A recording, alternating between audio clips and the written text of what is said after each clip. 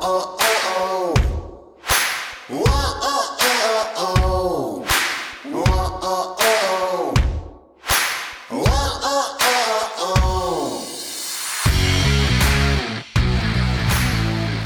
to The Protectors. Excellent guest today. I've been a fan for a long time, like a fanboy of the actual product. I wear them all the time, literally all the time.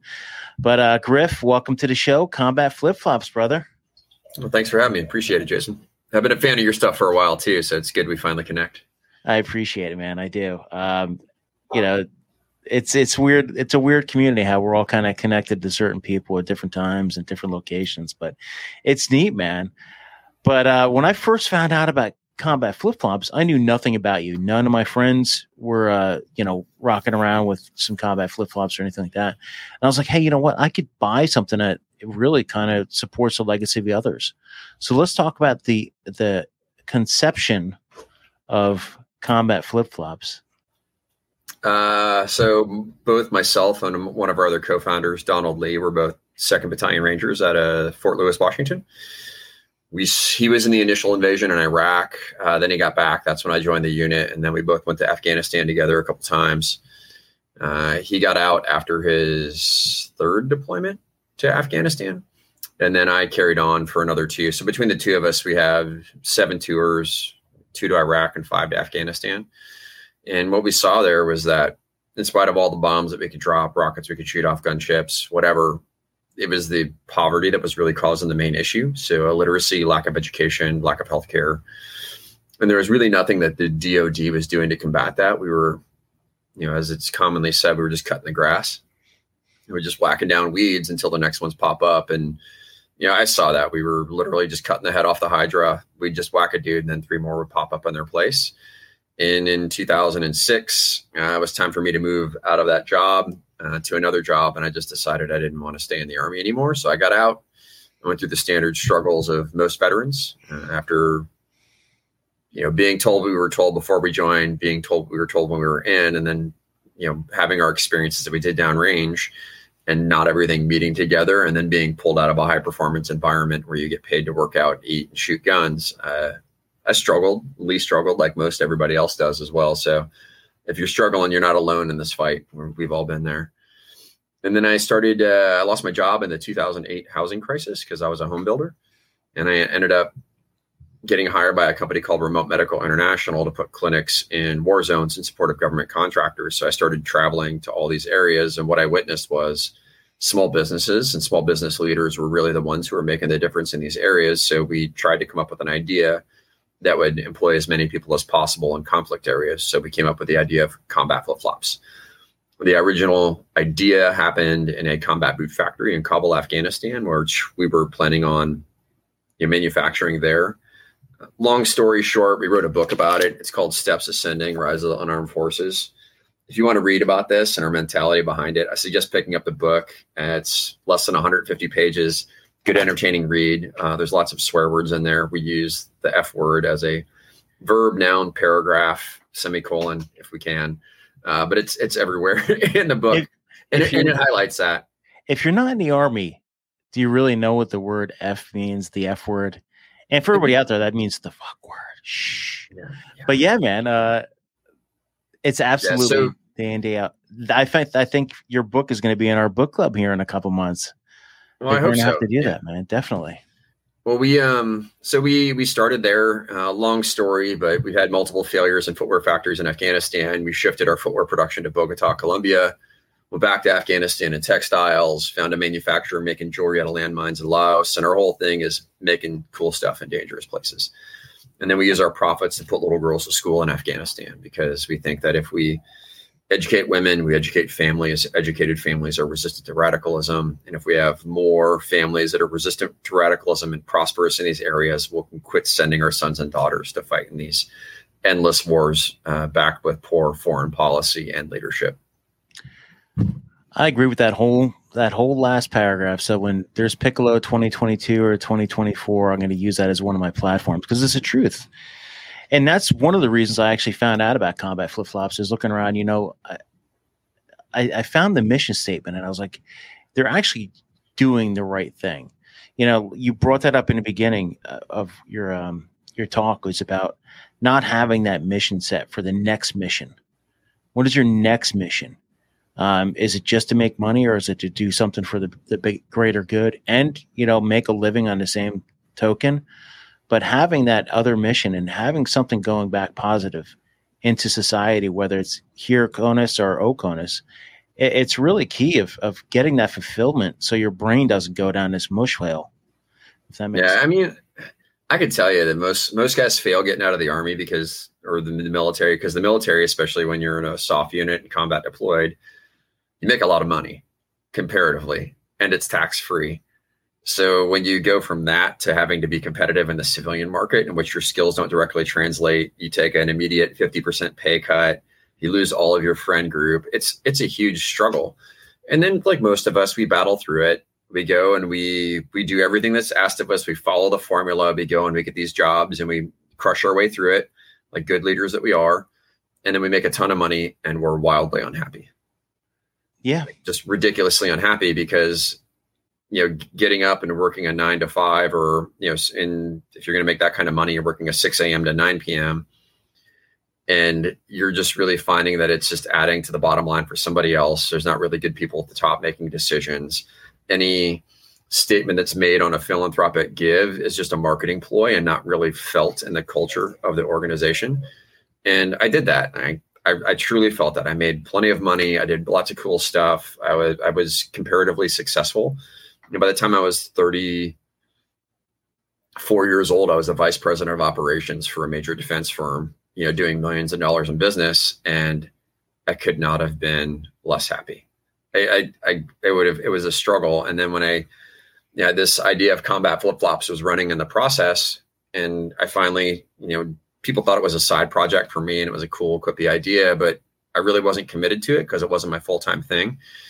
And people don't commit to you until they commit to it. So I made the jump in 2013. I took an 80% pay cut. We had to move out of our house, rent out our house, live into a small, little 2-bedroom duplex with 2 dogs and 2 kids and 800 square feet, and, make all of our own food and just struggle, like many Americans do. But I was happy. And I've just really kind of continued that forward, living a minimalist lifestyle, putting as much back into the company as we can. And the mission is for us to put as many girls in school as we possibly can. I've got a personal goal of 100,000. We're going to clip 1,000 this year, and I've been at it for 10 years. So I'm probably going to work the rest of my life to try to put 100,000 girls in school in Afghanistan. But if I get to the end and I didn't make it, and I put 1 in school, it was worth it. It's fine. It's always that, as long as you make change with one person, I always found that don't think, when you start thinking this global, I got to change the world, it doesn't work. It doesn't. But when you think about it, at the scale of, okay, we're going to change one life. And then but it's a ripple effect, man. If you change that one life, it's going to change the other. It's not going to be okay, if we drone that one house and take out the whole family, you're making, 10 or 20 different insurgents. But hey, you know what? If you support someone educationally and they know where they got it from, maybe it changes the mind. I like to think, I'm idealistic when it comes to that, when changing the minds of people, especially the youth, and especially people who've never had access to stuff little things like education and running water, maybe, little things like that kind of make huge differences. And by little things, everybody out there, I hope you understand, I'm kidding. That's a huge thing. And I love seeing companies doing this. I do, man. I appreciate that. And we say, we had the idea, we threw down some cash at it and we figured it out, but we wouldn't be here. We wouldn't be doing what we were doing. We wouldn't be as successful as we are if it weren't for our amazing customers. We call them the unarmed forces. These are people who actually took the time, read our mission statement, read our book, learned about what we're doing, follow on social, and they buy products. And every time you buy a product, a little girl gets to go to school for a day, which is cool. How often do you get to slide up at a bar? And I joke about this, but I mean, this is the ultimate desire that I have, is some young dude buys our product, slides up to a bar, and some girl goes, "Oh, those are some cool flip-flops." And he's like, "Oh, hey, yeah." It's not like I bought them at Walmart. It's like, "Oh, let me tell you the story." And when I bought them, a little girl went to go to school. And then the conversation carries on and you help a guy close a deal, right? This is like primary, I like it, man. secondary and tertiary effects. This is what we're trying to provide our customers. But in the end, like, we just have an amazing group of people who believe in our mission and are willing to make the informed purchase decision to buy our products instead of something out of China. And we're super stoked on that. I started off with for everybody out there listening, I actually have the website up and I'm taking a look at it. I started off with the AK-47s, and now I think I'm on a flop raider. But I'm, on behalf of the protectors, we will buy a pair today because Daddy needs another pair of shoes. But yeah, you're not just doing that. Lately, you've been talking about helping out with an interpreter, and I really want to talk about that as well. And because you're not just, when you see. From what following you guys on social and everything, was when you have other missions, when you see other areas that need to be, resources directed to it, you jump on it. You don't just say, leave that for someone else. Let's talk about that. We can swear on this podcast, can't we? Oh, absolutely. All right, right on. So I believe in the power of now, but not just right now, as right fucking now. And when, we have our guy Monir, and he's been serving the United States in special operations for 12 years as, legitimate interpreter, been in more gunfights than 99% of veterans. He's done so much for this nation, kept so many dudes alive, made forward progress, and he's been following the process diligently. He's been playing by all the rules. He's done everything asked of him, and his SIV packet, special interpreter visa, has been denied 4 times.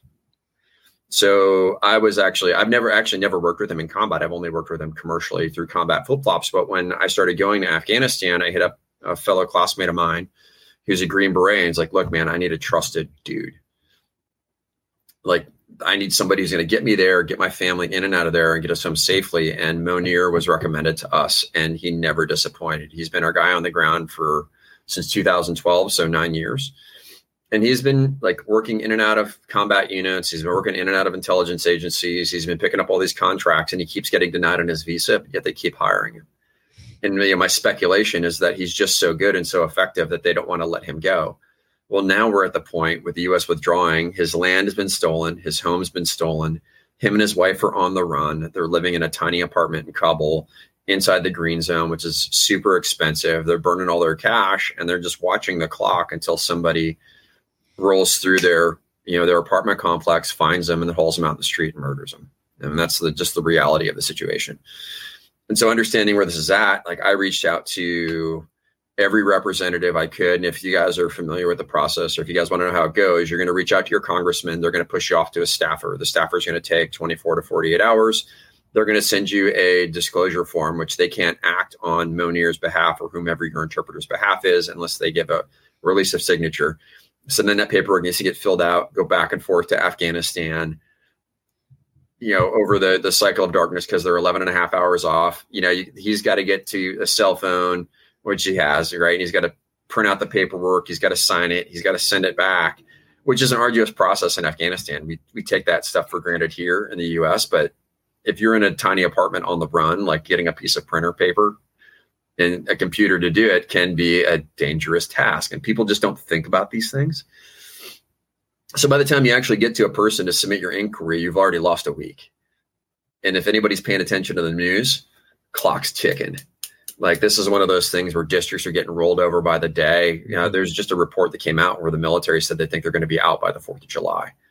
I mean, things are escalating quickly. Every congressman and every senatorial rep we've reached out to has been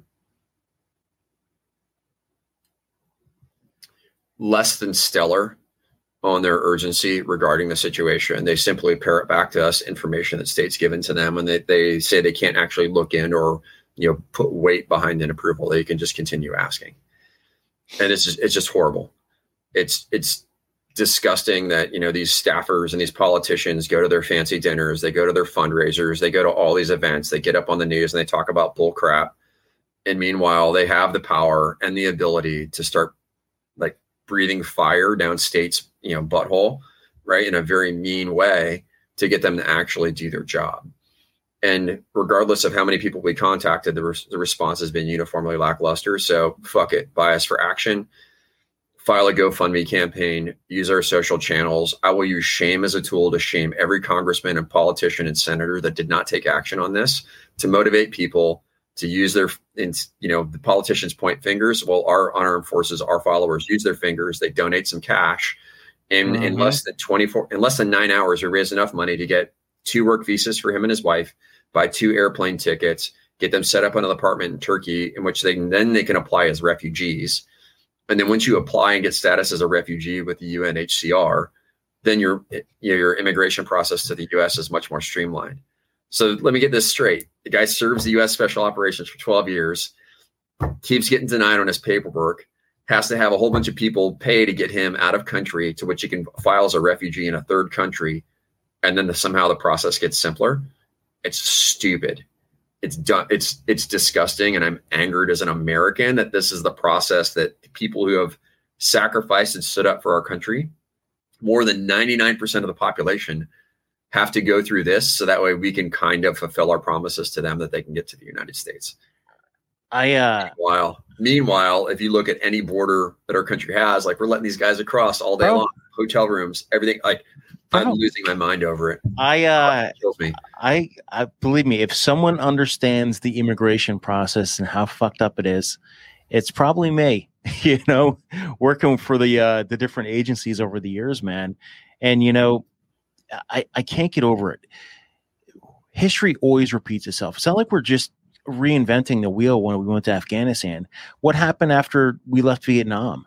All the people that helped us out getting executed in the streets, all over the place, man, all over the place. And the same thing is going to happen over there. How many people have helped us help them? Really, did we help them? The interpreter, is he rolling around in like a brand new Mercedes? No. 9 times out of 10, there were a lot of these guys and girls were out there doing it for, trying to better their country. Okay, let me even say it's 7 times out of 10. Who cares? Like you said before, saving one life through education and through other means. Now we're saving lives of people who have actually saved our lives, our soft community, our ground forces, our conventional forces. We've used interpreters for 20 years. Okay, give or take a few months, but 20 years. You know what I mean, man? And I understand your frustration with the bureaucracy. I've been in DC for 8 years now. Holy shit, 9 years. And being part of, going to Congress, trying to get things done, getting the lip service, working with these SESs that from these different agencies that all they care about is promotions, working with these congressmen and staffers and everybody else were like, well, how is this going to benefit me? Well, at the end of the day, whenever you retire or whenever you move on to your next corporate gig, I can look myself in a mirror, same the way you can. These people really are lacking a moral compass. And not saying that you and I are like, this ultimate people, but come on, man. Oops, I just used the come on, man. That's already been tokened by someone else. Yeah, it's really decided. It really depends on what side of history you want to be on. Like, I have a firm belief in technology, and is super sneaky and as everything else we think we are today. In 50 or 60 years, the technology is going to be exponentially more complicated. They'll be able to hack everything that we did. They'll be able to forensically look into every decision, every name, every person, every email, every bank transaction, and they're going to see the shady shit that happened. Those people who think they're getting away with it now, like, their names will be written down in history for the rest of the world and all this stuff that happened. Like, I know I'm going to be good. I can go to sleep well at night. I'm fine. Right. But there's going to be some sort of, whether it's, during their lifetime or when they meet their maker, there's going to be some reconciliation to be paid for their greed. It's going to happen. That is one reason I really wanted to have you on the show too, is you're a small business, but you're not like, it's different, man. Just having a heart behind your decision-making process. It's always not about like, the next social influencer who's going to, tout my brand or anything else like that. It's about, you're throwing real shit out there. You're saying, hey, you know what? We need to fix this. We're going to do it this way. And hey, if the government, Big Daddy, isn't going to help us out, we're going to do it ourselves. No one is coming. It's up to us. I love that, man. I have that, there's a flag on my wall. Nobody's coming. It's absolutely true, man. Nobody is coming. And if anybody knows the government's not going to be there to save you, and the police is always too far away unless they're right there. You really have to save yourself and save your family. That's why, you've probably seen the protectors have transgressed, if that's a word, from just being like law enforcement, military veterans and everything, to now it's people who are protectors of their family. It's people who are legit protectors that are doing the right thing. And brother, you're doing the right thing. And thanks, man. Appreciate that. Well, if you guys want to donate, like we're getting Monier and his wife out. We're waiting for funds to transfer from GoFundMe right now. And as soon as that's done, we'll be providing some updates to donors of how this is going, and anything left over, we're going to use to get as many people out as we can. Like if you guys are listening to all the lip service and all the stuff on the media about the folks getting out of country and the military evacuating people, just look back at history and just know this: speeches are not plans. Plans are not well-executed operations. And very rarely do speeches turn into well-executed operations. Well, I'm probably going to get some more shit for this, but on behalf of the protectors, we're going to donate. Yes, this is what's happening. $50. Right now. I'm into it, dude. Thank you, man. Appreciate that. And I'll buy some flip-flops, but and we'll do the payment as soon as I get off here. But there will be $50. Yep. But yeah, man, I love what you're doing, and I'm glad to have you on the show. Everybody, scrolling along the bottom is actually the page for it. But if you just go to Combat Flip Flops, look on the front page, you can scroll over to it. While you're there, check out the products. I've had the AK-47, the original one. I don't even know if it's the original one, for at least 5-6 years now. And I've had my other one that, what is it? They're not good for running, good for bat. What is that? Bad for running, worse for fighting. Yeah. Yeah, exactly. Bad for running, worse for fighting. Yeah. You know what? I might actually have to do like a competition or something with those suckers on, because I tell you, you could probably fight with them, man. I'm not lying. I'll do like a little shooting competition. We've had a couple guys like some sneaky black sheep. Like some of our old boys go out to these fun shooting competitions, and just kind of hang back, and then they'll go out there in a set of flip flops and just like smoke the competition and walk off. Oh, it's always fun to see. I love it, man. Well, you hang on a line, and everybody make sure you go to combatflipflops.com.